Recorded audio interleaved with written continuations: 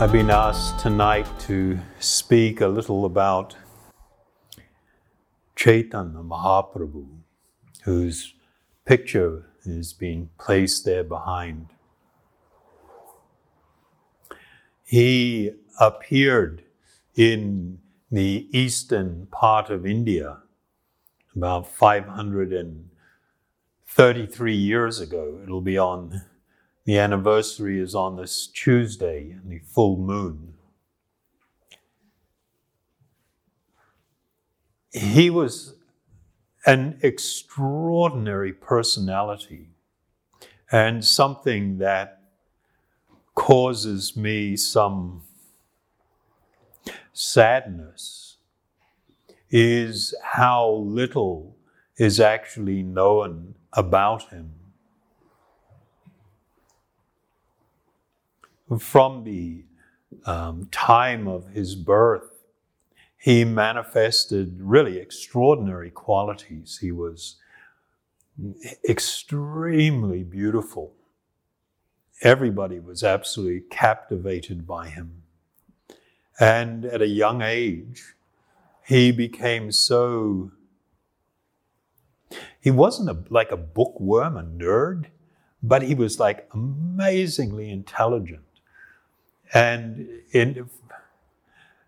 to the point that by the time he was about 12 or 13 years of age, he could easily debate with all the big scholars in the area where he appeared or took birth. That place was known as the seat of learning of India at that time. Many great pundits, great scholars would come and set up shop, as it were, and ply their wares there. And so people that wanted really good education would come to this area and receive education. And he became so proficient in debate and logic that nobody could touch him.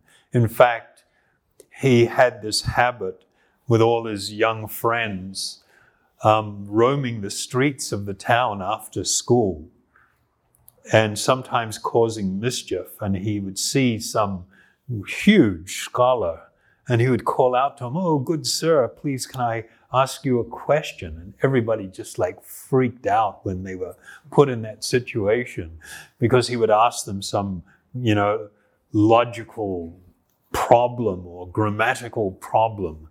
And they would give their explanation. And then he would congratulate them and say, "That was just like amazing." But when I think about it, you may have not quite got it right.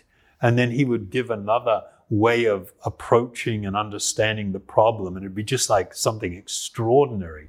And so the guy's feeling rather shamed that this young boy is kind of, been able to do this. Then he would pause and go, "But on the other hand, I think that what you put forward is probably better than my argument." And then just kind of like, "What?" And then he would explain that other person's argument from a whole different perspective. And it was just like this bit of a pride roller coaster for the big teachers. It got to the point, when he was 14, he actually started his own school. They call it a tola. And everybody was wanting to come and study under him. And it was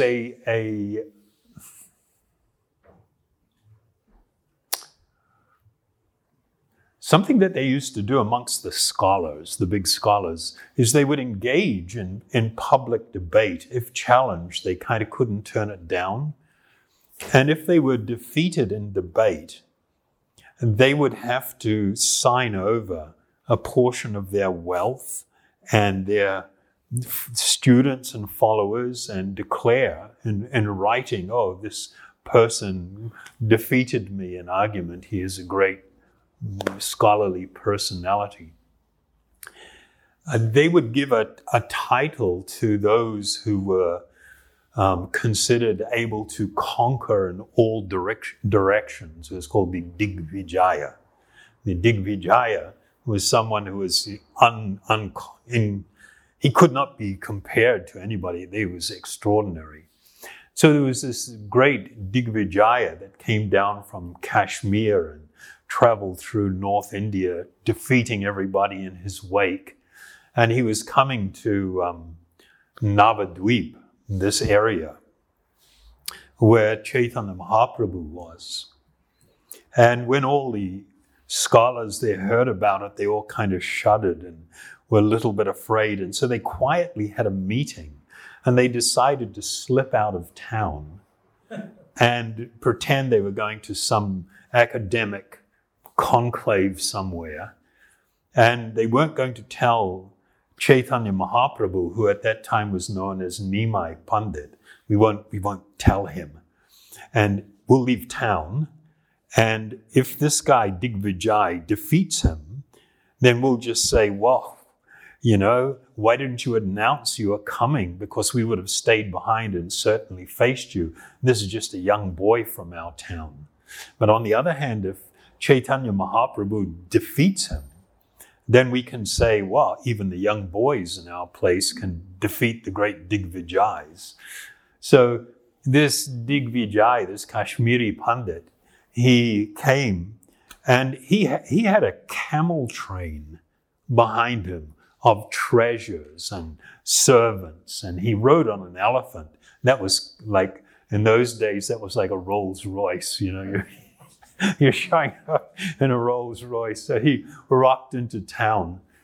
And he had heard a little bit about this Nimai Pandit. And he decided, that he'd refresh himself after his journey. And so he walked along the Ganga, the Ganges River, runs through this part of the country. So he thought he'd take a nice late afternoon stroll along the Ganga. It'd be very refreshing. And he came across this great body of young people all sitting with very focused attention. And he described that sitting in the middle was someone that it was like a full moon sitting amongst stars. It was extraordinarily beautiful and sitting in a warrior's pose. And he had a very broad chest and a deep voice. It said it sounded like a lion. And so he was standing quite fixated and just watching.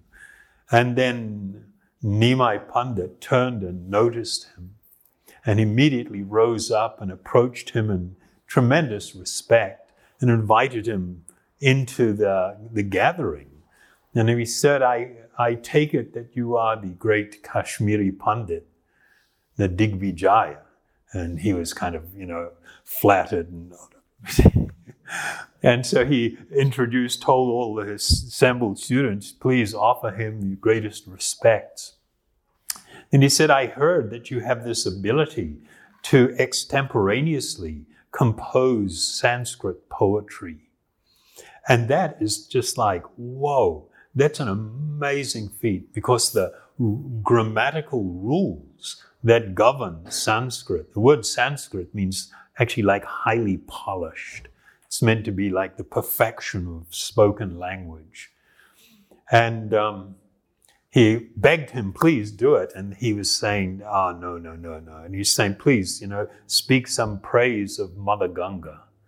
And so Digvijay offered his respects to Saraswati, the goddess of learning, from whom he had received this great power and ability. And he launched into this composition. And it was just like, they said, like pearls flowing. These beautiful verses. He spoke, extemporaneously 100 verses of poetry. And everybody was like absolutely aghast. And Chaitanya thanked him so much. Then he said, may I ask you a question? And he said, certainly.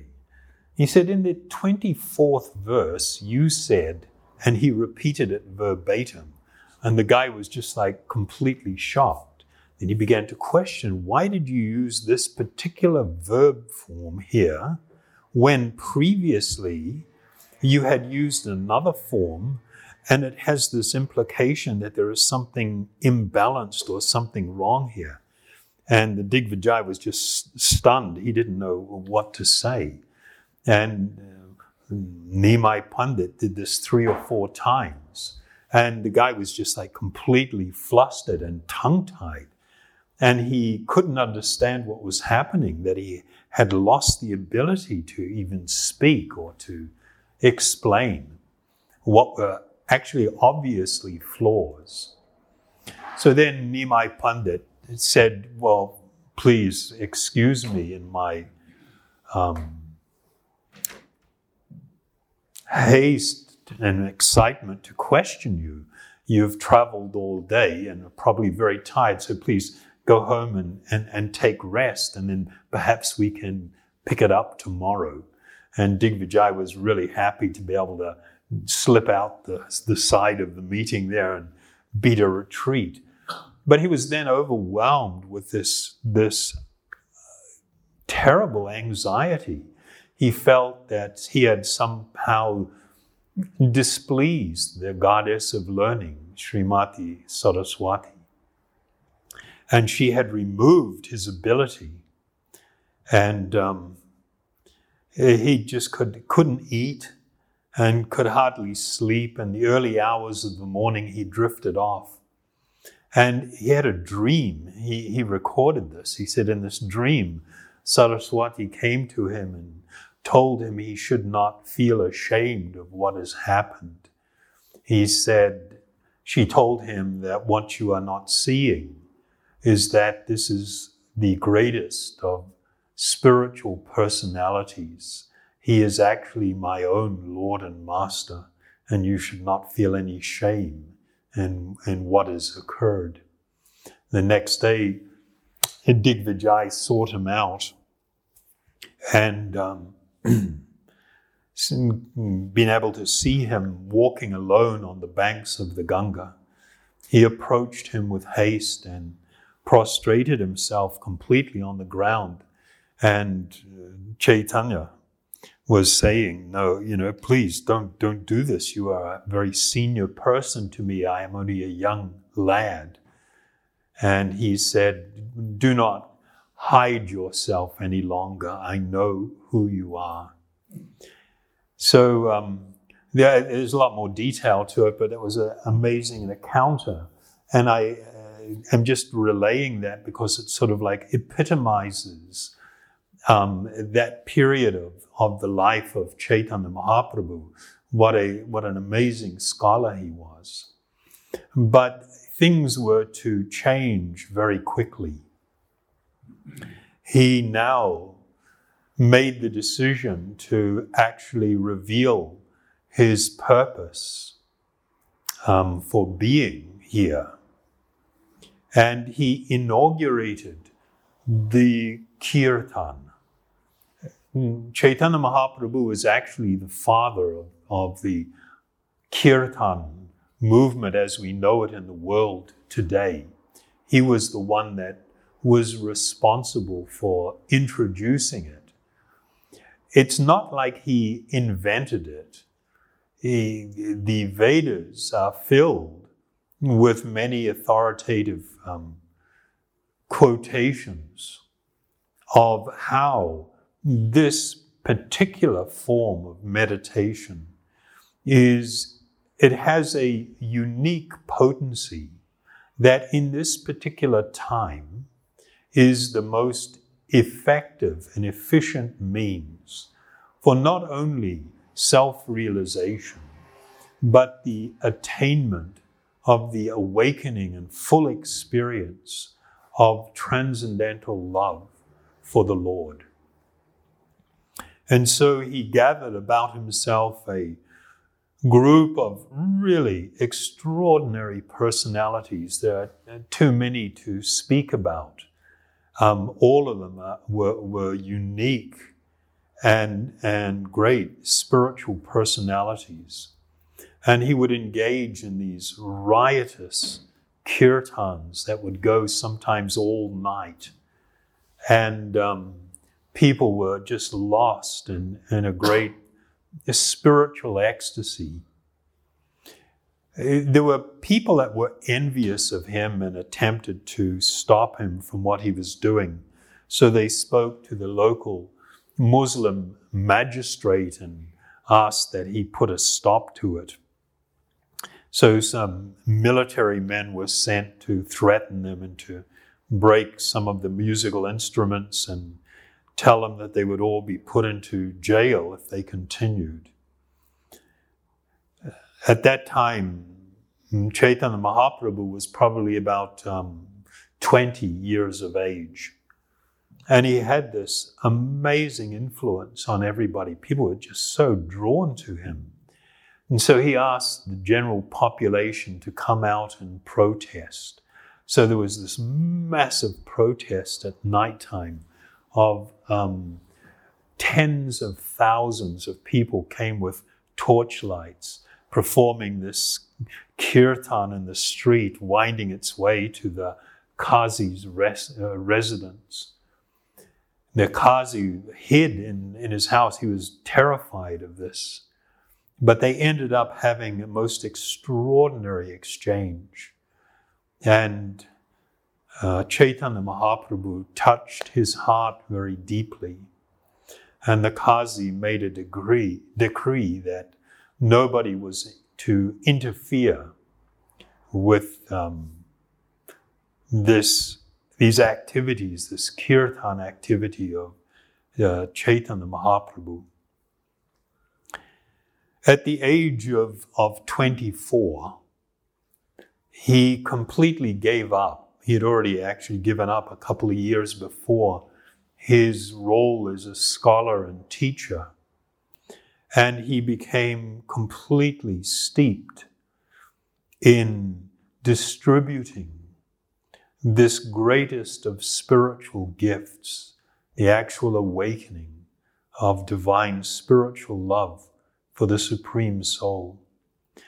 He took sannyas, and this is an order of renunciation, and he went to live in a city in the middle part on the coast, the eastern coast of India, at Puri, which is a great holy place. And he resided there for a short while, and then walking, he took a tour of the entire southern part of India. And then returning to Puri, traveled through the northern part of India. Wherever he went, people were just absolutely drawn to him. And there were times when there were like 100,000 people following him, not knowing even where they were going. They were just absolutely enamored and lost in the great spiritual experience of this kirtan that he would lead.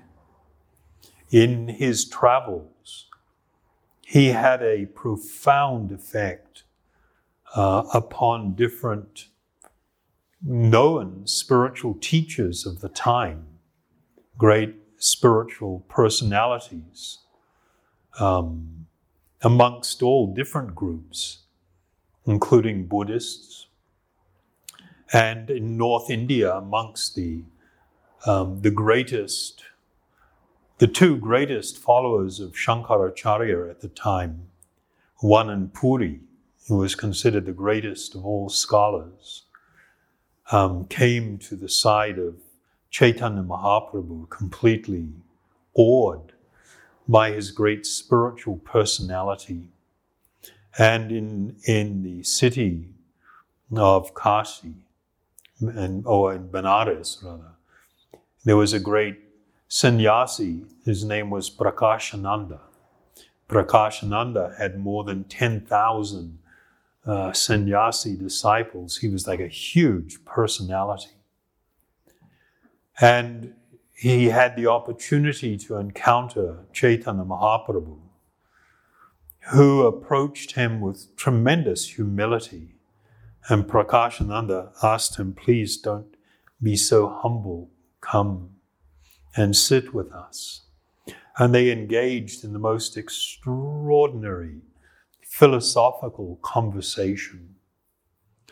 And it was by the tremendous spiritual power of Chaitanya Mahaprabhu that Prakāśānanda underwent this complete transformation and this great change of heart. So the effect and influence that he had was amazing, and he gathered about himself a core group of extraordinary spiritual personalities, which we should actually talk more about. And they assisted him in the codifying the amazing teachings of Chaitanya Mahaprabhu. But he was considered by great authorities to be what's called the Yuga avatar, like an incarnation of God for this age. And he very strongly asserted that in this particular age and time, the only means for actual self-realization and the awakening of this transcendental love is through the chanting of these spiritual sounds, these holy names, that it is this which will change the heart. And so there were a couple of verses that he would quote. One was this Harir Nam, Iva Kevalam, Kaloa Nashteva, Nashteva, Nashteva, Gatiranyatha. That in this particular age, this is the only way. But he very much popularized the chanting of this Maha mantra, this Hare Krishna mantra. It was known, but not very widely used. And he would often quote from the Kali-yuga Upanishad, where there are two verses where the mantra is stated, Hare Krishna, Hare Krishna. And then the second verse, it states that the 16 words of the Hare Krishna mantra are especially meant for counteracting the sinful influence of the age of Kali. To save oneself from the contamination of this age, there is no alternative but to chant this divine mantra. After searching through all the Vedic literature, one cannot find a method of spiritual activity for this age that is so sublime as this chanting. And so because of his personal influence, India was utterly transformed. People are actually quite unaware of the influence and the effect. And it really astounded me when I first went to India in 1970. By that time, very few people knew of him. There were only like 3 main areas where there was some knowledge.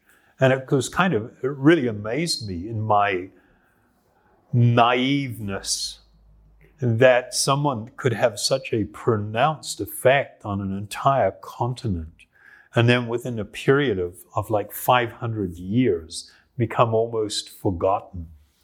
And so this was, of course, due to the nature of this particular age, this age of Kali, and the very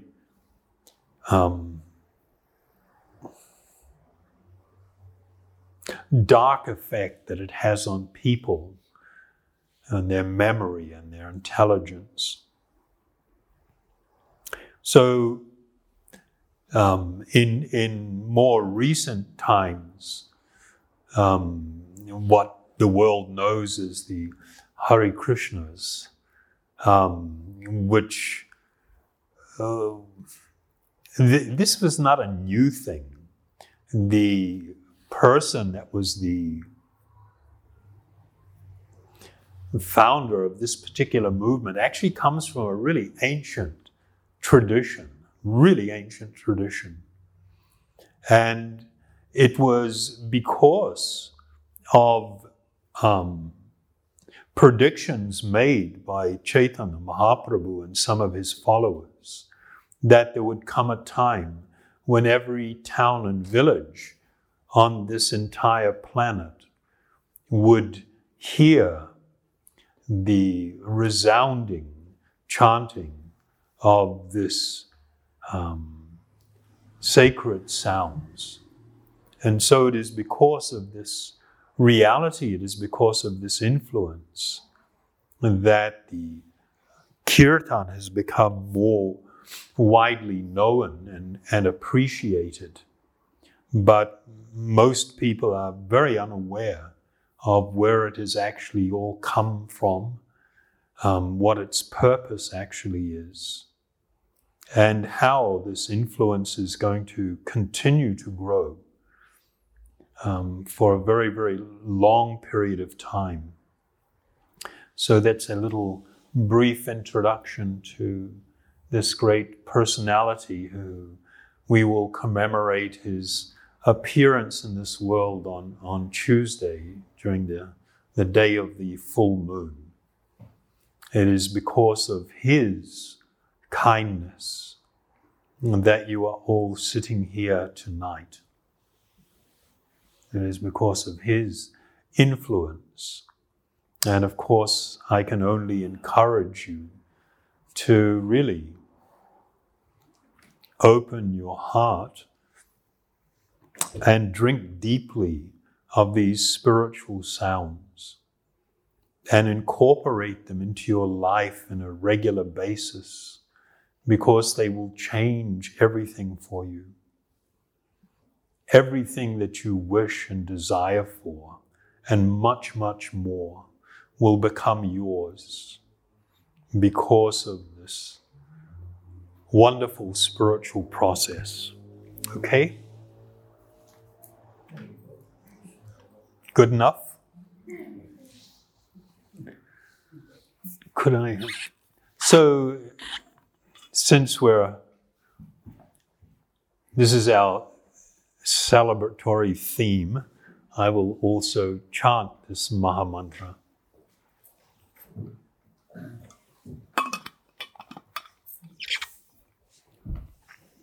Thank you very much.